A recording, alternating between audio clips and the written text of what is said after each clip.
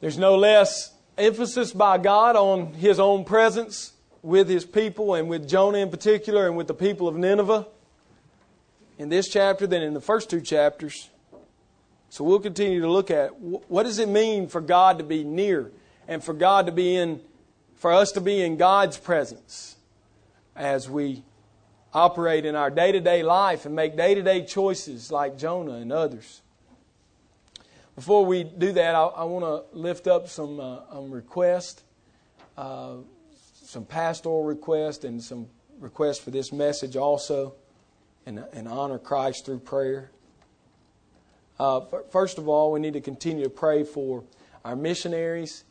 And I was particularly reminded this week to pray for David Sitton and his ministry there in Papua New Guinea as the gospel's going forward. He and Rod Connor, who was with us last year in our service, just returned a few weeks ago and are excited about what God is doing there in Papua New Guinea with the gospel, with the spread of the word, and it's continuing to go forward in their ministry there. And new places are hearing of the gospel for the first time. It's a really exciting thing for the gospel to go where the church is not established yet, but is in the middle of being established. And so we need to continue to pray for their work.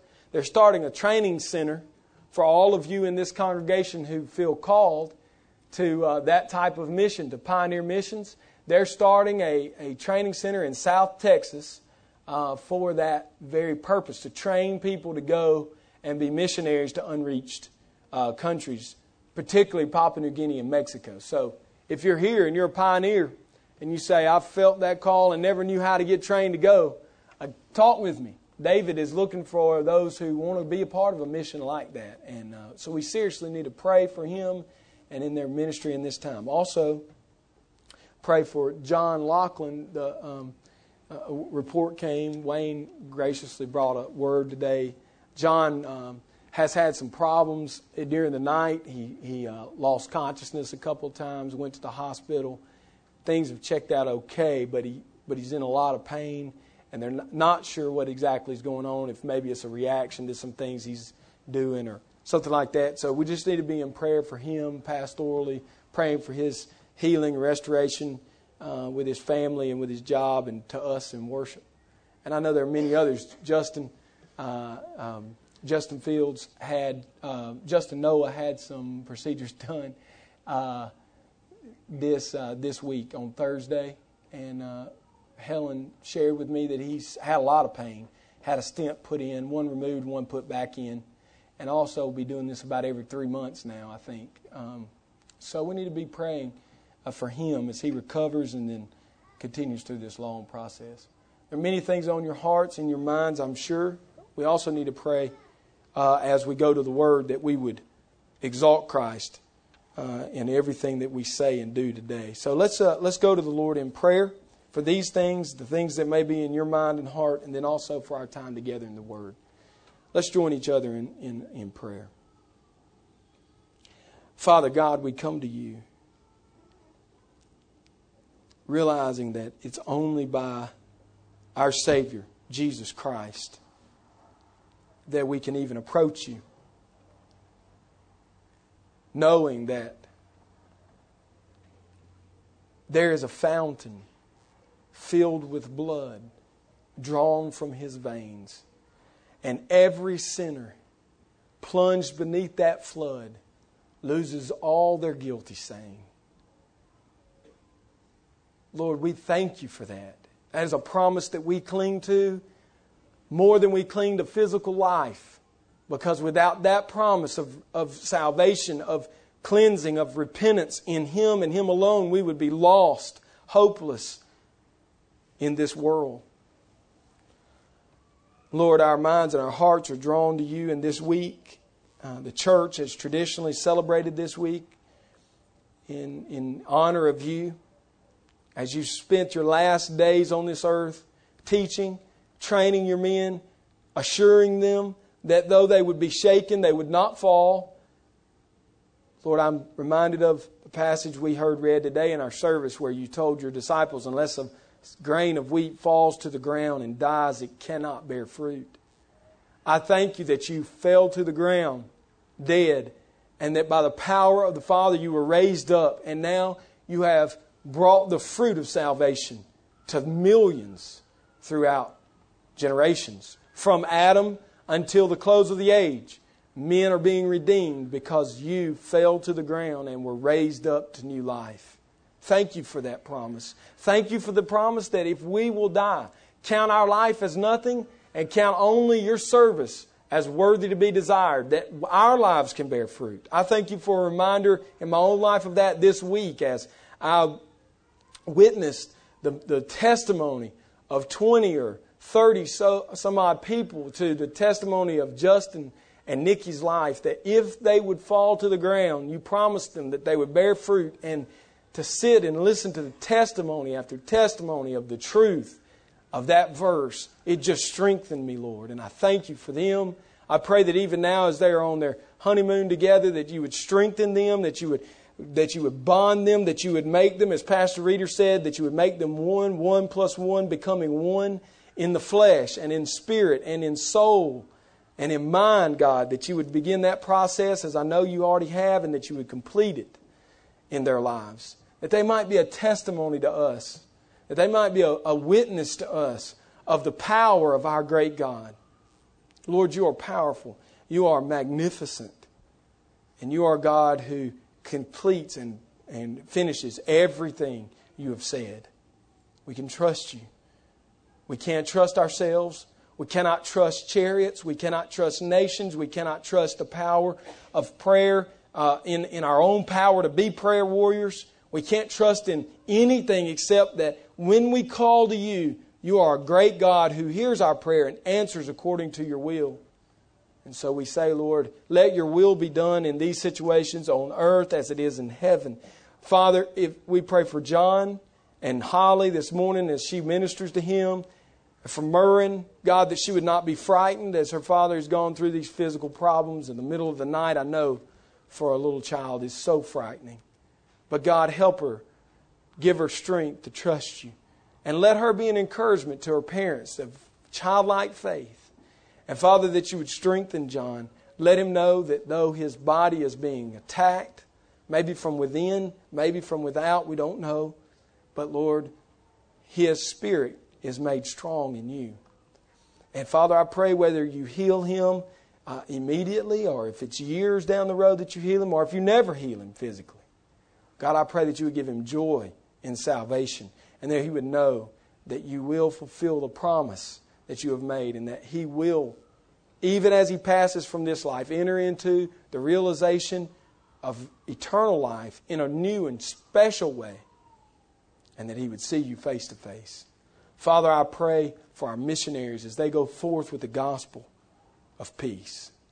Lord, for Rod Connor and for David Sitton, for others that are in like ministry, going where we cannot go. They're going on our behalf. And so, Lord, we pray for them. We long to see your gospel flourish in Papua New Guinea. Not just have seeds here and there, but that the island itself would be transformed from a dark and wicked place of voodoo and black magic to a place of gospel, life, power in your resurrection. And Lord, we turn in this time to you. We are believers in your name. We trust that though in this world we face tribulation, you have overcome the world. And so there is therefore now no condemnation for everyone who is in Christ. We're reminded that your prayer as you faced the cross was a request to glorify your name. To glorify not only your name, but the Father's name. We're reminded that eternal life is to know the one true God. And so, Lord, as we turn to Jonah, we pray that your name would be glorified. That we would know eternal life by knowing your name. That we would trust in you and in your name more than chariots, more than our own power, more than our nation, more than our families, more than this church, more than anything. Let us trust in your name. Salvation comes from the Lord, and it belongs to you, Lord. And so we receive it as a gift, and we praise your name for it. And it is in your holy name that we pray, Lord Jesus. Amen. As we turn to the Scripture, it becomes very obvious as we turn to Jonah, or really any book, that God is concerned with His name. We see it early in the Testament, early in Genesis, at the beginning of the Scripture. We see it. It's carried not only from Genesis, but on into Exodus. And we find in Exodus 32, Moses pleading with God, don't destroy this great nation. And what is the cause? Because the nations will say it is because you could not deliver them that you brought them to the desert to die. So for your name's sake, God, don't destroy this people. It was for His name's sake that He delivered Israel. Not for just for them, but for Himself. And then also, as we move on through the Testament, we see at every turn, the conquering of the nations that were in the Palestine region. It was not just for Israel, but the nations feared Israel as they entered the Promised Land. Why? Because the fame of your great God has come before you. People send emissaries to them to make peace before war, not because of who Israel was, not because they were a great army, but because of their God. We've heard that He brought you out of Egypt. We heard that He parted the Red Sea. We've heard that He destroyed the armies. We heard that He brought you through the wilderness, that He parted the Jordan, that He's given you safe passage to this point, that He's destroyed Jericho, that He's destroyed everyone who's opposed you. We want to make peace, unless we're destroyed. And so it was for the name of God that these things happened. And in the kingdom era, when David and Solomon were ruling, it was for God's name that David desired to build a temple. And it was for God's name that Solomon built the temple. His name is above every name. And His name is the challenge that we go forth with, the challenge to spread His fame, to spread His name. And I want to propose to you that that's the purpose of Jonah. Look at verse 1 and 2 in chapter 1. Look back with me at those first verses. Arise and go to that great city, Nineveh, and tell them of the coming destruction.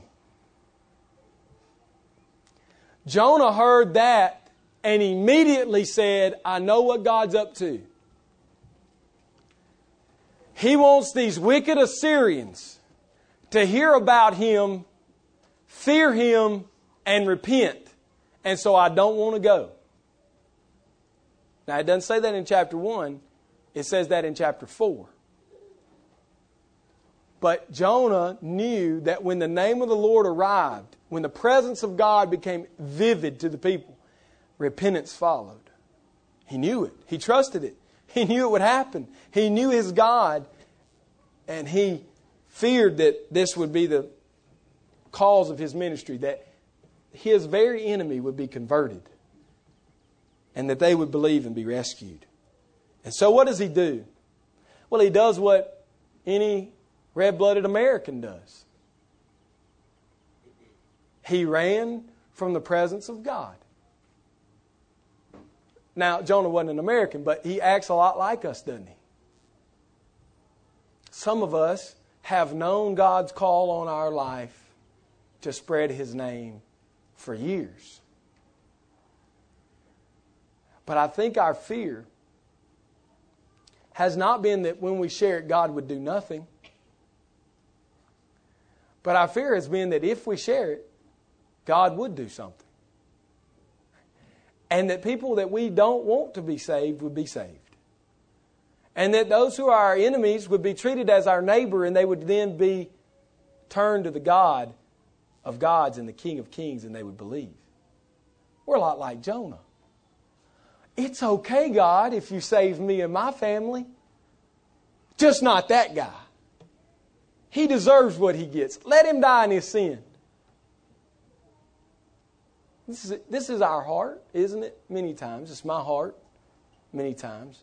We often disguise it as a fear that God will fail, that the gospel will go forward and they'll reject it. That's not really the fear. Really, if we internally go deep down inside ourselves, the fear is not that no one will believe. The fear is who will believe. Maybe it won't be the guy I shared it with this time, but then maybe someone else will overhear our conversation, and that's not somebody I really want to be saved. I don't like that guy. He's not like me.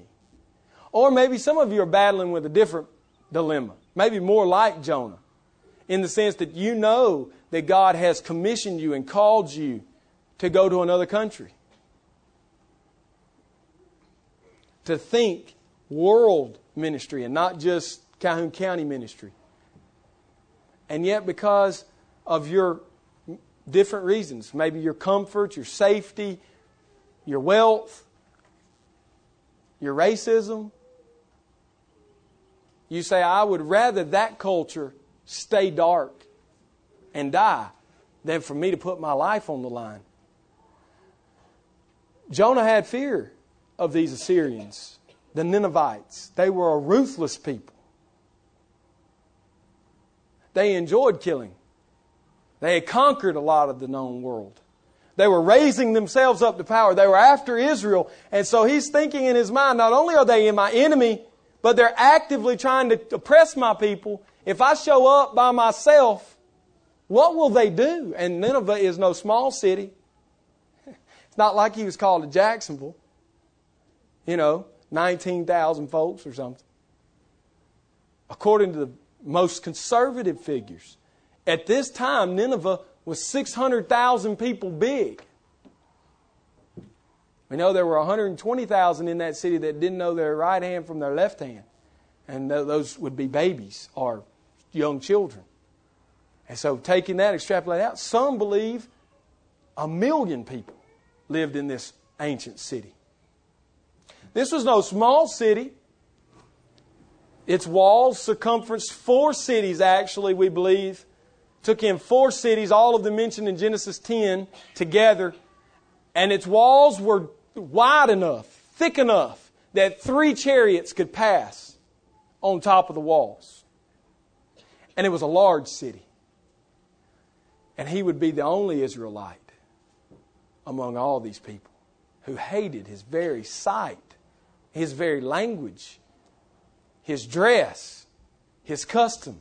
And he's going to show up and say, 40 days and God's going to destroy you. He had fear. Not only hatred, but he had fear. All these things working against him. And so he decided, I think I'll leave. I'll flee to Joppa and then on farther to Tarshish, south of Spain. I'll go there. I'll leave the presence of God. And immediately God's presence shows up in a storm. God hurled the storm on the sea. And we know and we've studied that they cast him into the sea. And last week we looked at his prayer. He prayed not only in the belly of the fish, but he prayed in the seaweed, in the chains of death, at the base of the mountains. He cried out for salvation. And God saved him. And we talked explicitly about the fact that everyone in here needs to contemplate. Do I need to repent for the first time? Have I never repented of my sin? Have I never answered the command of God to salvation? Maybe you have, and now you've fallen into a life of ease and luxury. It's easier to live the American life, and so I'll take that over Christianity. It's easier. And so, is this maybe, we said, what we need to repent of and be obedient to God's call in our life? At the end of the message, we saw God's great salvation. He prepared it for Jonah before the foundation of the world. Right? This fish was created for Jonah, for his rescue and for his salvation. Jonah couldn't save himself. Only God could save him. And then he's vomited there onto the dry land. Now we have no way of knowing how long he laid there. But after such a harrowing experience and such a grueling experience, I tend to think some time elapsed for him to kind of recover. And when he recovers, gains his strength, wouldn't it seem nice of God to just let him have a little peace? He's been through a lot. Just let him relax. God, he needs a little vacation. Let him enjoy the sunset on the sea. Let him kick back with some friends there on the seashore. Well, verse 1 says, the word of the Lord came a second time to Jonah. God didn't give him that break. God commissioned him again. God is merciful, number one, in giving His servant a second opportunity for obedience. This isn't God's disdain of Jonah. This is God's love for Jonah. His mercy that's being shown. Jonah doesn't deserve a second opportunity, yet God, who is a great God of mercy, gives him that opportunity. This book that we're studying is just full of parallels. So look at 1 through 5, actually 1 through 3, and look at Jonah 1 through 3, and let's read them together. In the first chapter it says, Now the word of the Lord came to Jonah, the son of Amittai, saying, Arise, go to Nineveh, that great city, and call out against it, for their evil has come up before me. Jonah 3, verse 1. Then the word of the Lord came to Jonah the second time. Arise, go to Nineveh, that great city, and call out against it. The message I tell you. Do you see the parallel? God gave the same call again. This is an act of mercy. Not an act of disdain for the prophet, hatred for the prophet. This is love. God gave him a command. With my children, I often give commands. Do this. At our house, there are no warnings. We operate on the fact that that's been done. So when Mama or Daddy speaks, you obey immediately. If not, correction follows. And then often, the word of the Father comes again to the little ears of His little child. That's mercy. It's merciful for a parent to do this. Not hatred, not disdain. No, I think it's rather hateful to have to endure a family that gives 100 chances. It's painful for them as parents. It's painful for that child. And let's be honest, it's painful for everybody else in the restaurant too. We often talk about that as if it's grace. That's not grace. That's not love. Love is clearly communicating what needs to happen. And when nothing happens, a loving discipline occurs, and then the repeating, the offer of another opportunity for obedience. Sometimes that does it, and sometimes it takes multiple repeatings. But when we do this for our children, we mirror the love of our God. When we discipline in this manner, we mirror the love of our God. He loved Jonah too much to let him continue in rebellion. So He brought him under discipline, correction. And then He didn't beat him down with it. He didn't keep harping on it. He didn't just keep yang and nagging. He said a second time, get up and do as told. That's mercy. That's love. That's concern for Jonah. Our God is a merciful God, and He gives His prophet that second opportunity. Not because he deserves it. Not because he's a good man. Not because he's earned it. But simply because God in His character loves to give His children this second opportunity. The message of impending judgment is given in verse 2 of chapter 1 and repeated again for us in verse 2 of chapter 3. You see the parallel. Same message in essence. Same thing told to him. And so Jonah in verse 3 of chapter 1 runs. Right? I'm going to get out of the presence of God. In chapter 3, verse 3 of the first part is, look what it says. In case you would question God as to His wisdom in this approach. Jonah arose and went to Nineveh. Jonah arose and went to Nineveh and he preached the message. The word of Yahweh came to Jonah in verse 1. He rose up to speak that message in verse 3. God is showing mercy. He's recommissioning him with the same message again. And how many times have you experienced this? How many times have I experienced this? Many times. Many times. I told the young people today in the Sunday school class, we're talking about the Ten Commandments. And I shared with them a very vivid instance where I was given an opportunity and didn't take it. And it was clear to me that I didn't do it. And it came with some real life consequences. I never got that exact opportunity ever again. And it was painful.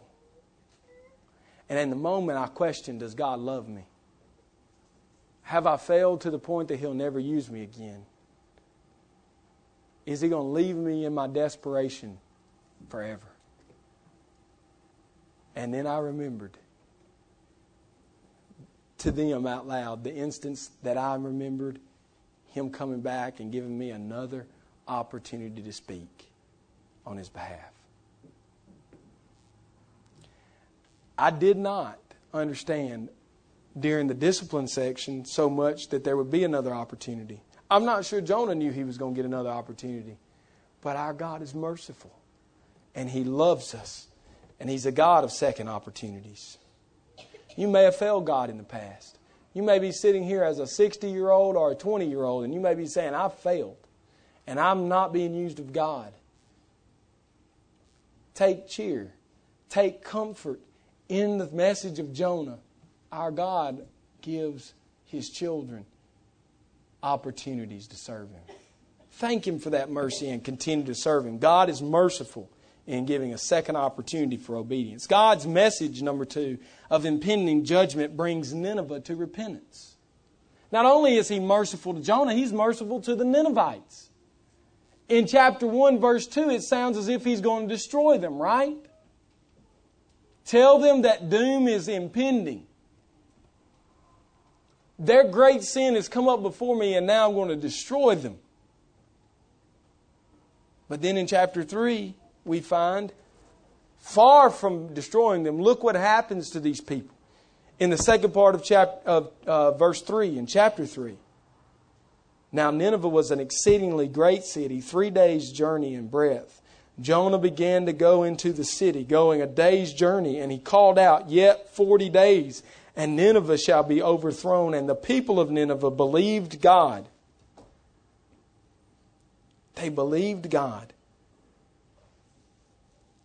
They called for a fast and put on sackcloth, from the greatest of them to the least of them. Nineveh was a great city to God.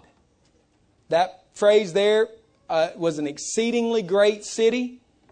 In the Hebrew says, Nineveh was a great city to God.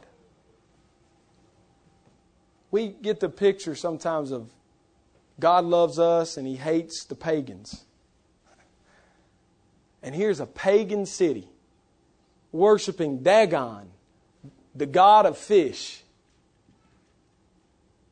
Interesting little twist, right? The Ninevites worshipped a so-called fish god, half man, half fish. What did God rescue Jonah with? A fish. He's vomited there on the beach and he walks to Nineveh or rides a donkey. I don't know how he got there, but he got there and he showed up. And his message was 40 days and this city's destroyed because it's wicked. You're a great city to our God, but He will destroy you because you're evil. We're not told anything else that He said. But in Luke chapter 11, write that reference down. Luke chapter 11, Jesus Christ speaks of Jonah. And I want to read for you. You don't have to turn there. I want to read for you what He says about the people of Nineveh. And then I want to tell you what I think His message was when He got there. It may help us understand why we go through some of the disciplinary things we have to face in life so that we can be obedient to the call. When the crowds were increasing, he began to say, in verse 29 of Luke 11, "This generation is an evil generation. It seeks for a sign, but no sign will be given to it except the sign of Jonah." Notice, the fish is not a sign. Jonah is a sign to the people. His message is not a sign. He is a sign. Okay? Jonah is the sign. "For as Jonah became a sign to the people of Nineveh." You see that? You hear that? In the people of Nineveh saw Jonah as a sign. Okay? So will the Son of Man be to this generation. Then skipping down in verse 32, "The men of Nineveh will rise up in judgment with this generation and condemn it. For they repented at the preaching of Jonah, and behold, something greater than Jonah has come." Interpretation. This is not canonized, but yet I believe it to be true. Jonah became a sign to the people. How did he become a sign to the people? Because he rebelled and then was swallowed by a fish and repented. And what did God do? He mercifully delivered him. He goes to Nineveh with a message of doom. And all Jesus says is He preached and they believed. What did He preach? 40 days and you will be destroyed. But let me tell you about my God.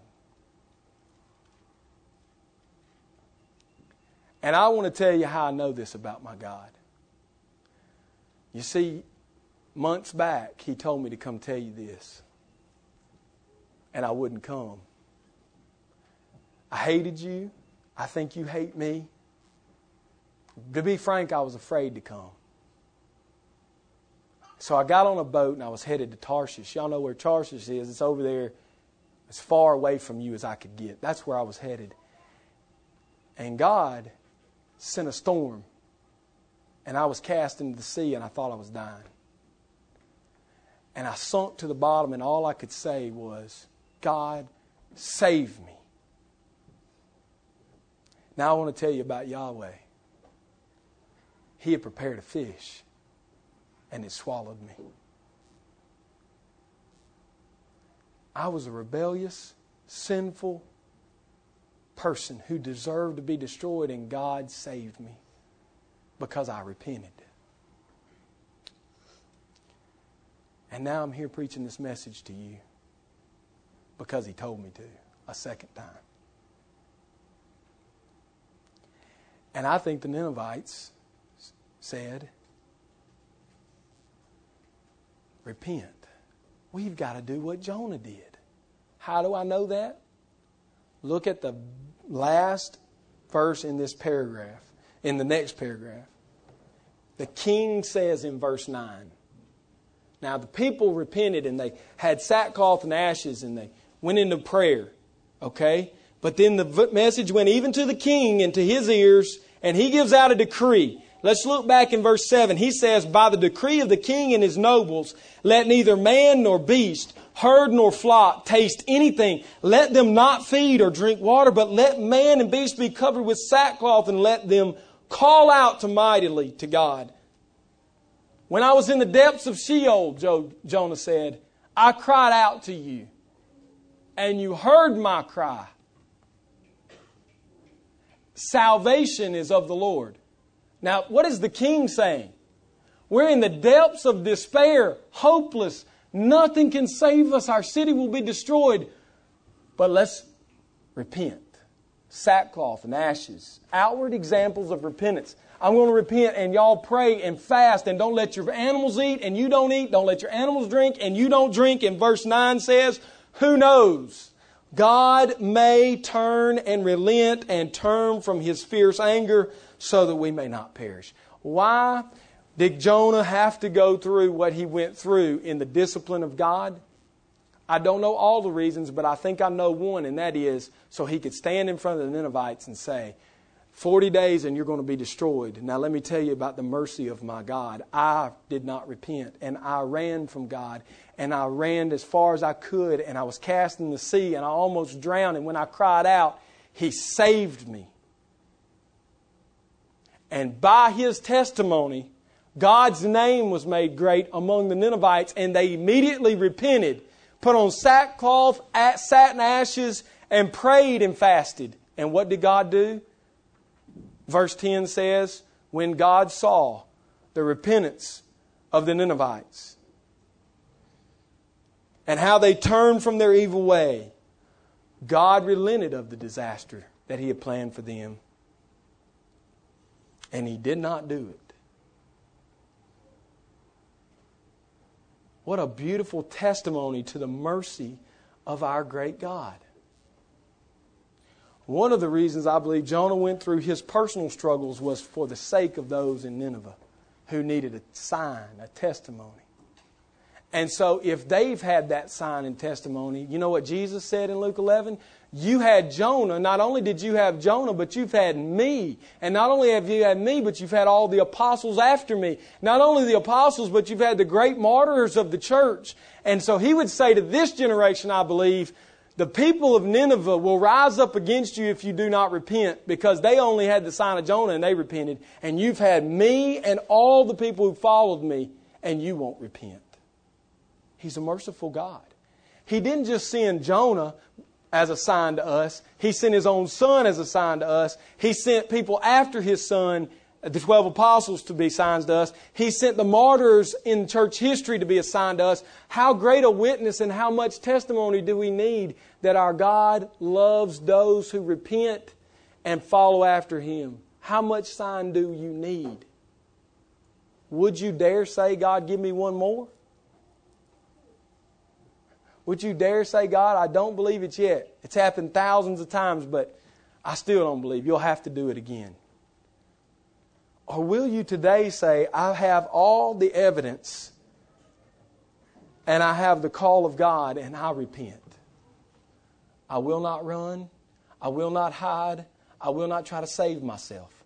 I repent and I believe. Please save me. God, save me. The people of Nineveh had more than just Jonah, even though in the sign of Jonah contained, if they had to think this, if He wanted to destroy us, why did He send His prophet? And then why did He send His prophet and 40 days? If He wanted to wipe us out, this God could have killed us. He didn't ever have to tell us He was going to do it.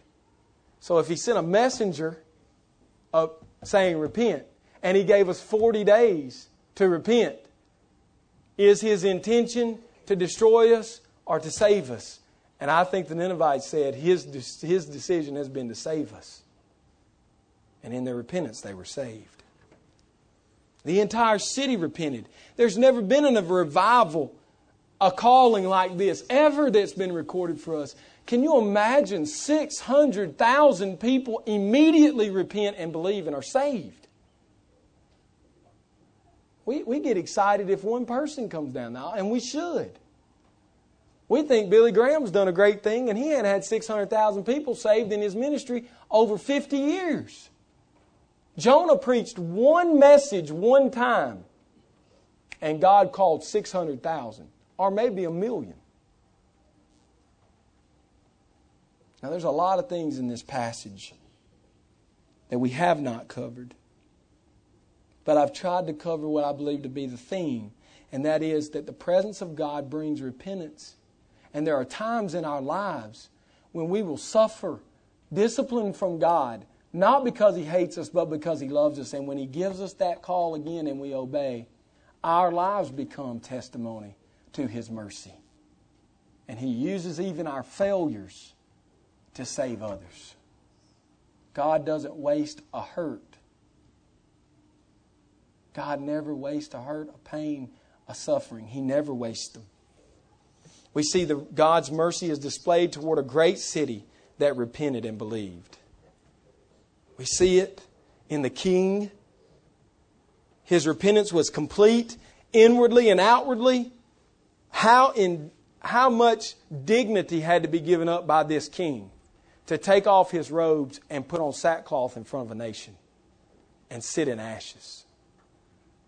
That didn't save him. What saved him was the inward heart of repentance towards God. The outward expression of repentance came because of the inward change that God had worked.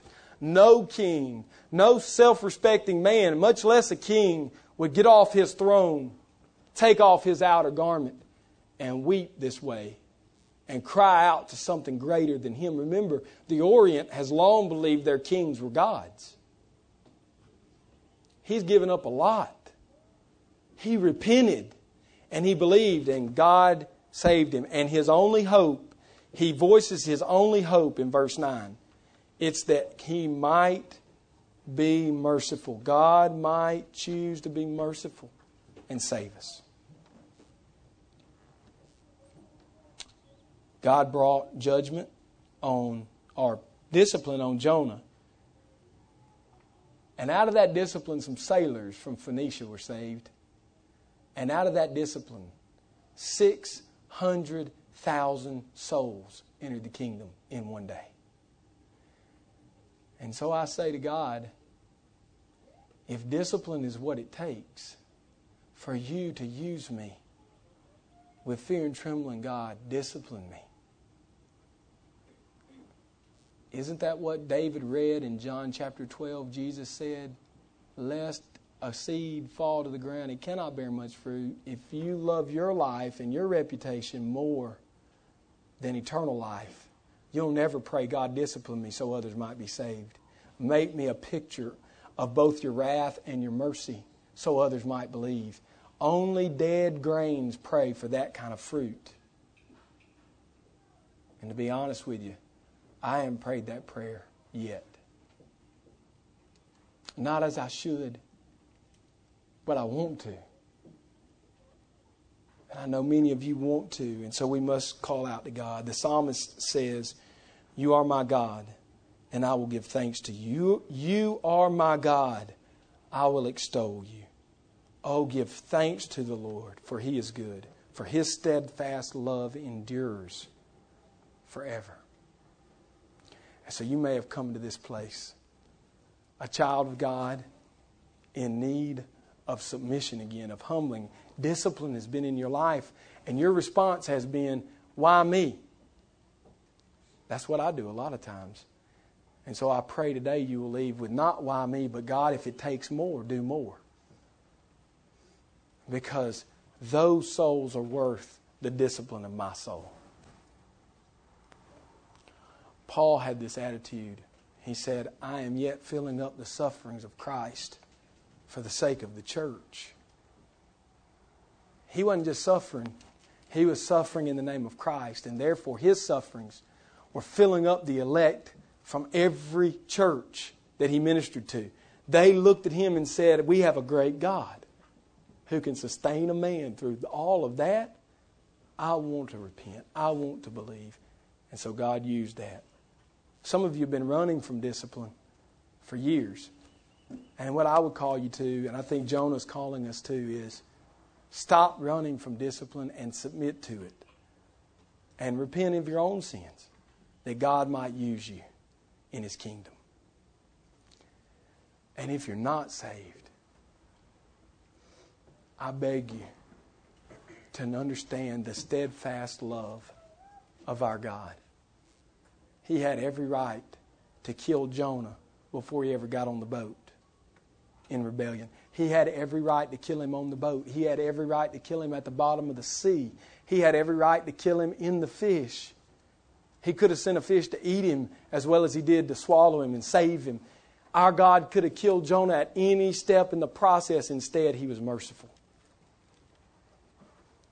He could have destroyed Nineveh. Next week we're going to look at the mercy of God. Full picture of the mercy of God in chapter 4. But you don't have to wait till next week. You know our God is merciful. You know it is only by His mercy you're alive today. And so your response, I beg you to make the response of your heart be, oh God, I'm a sinner. And I repent. Save me. God, save me. And He is faithful. And He will do it for His own name. Consider it in your heart as we pray. Let's pray together. Father, your word is very much a living soul.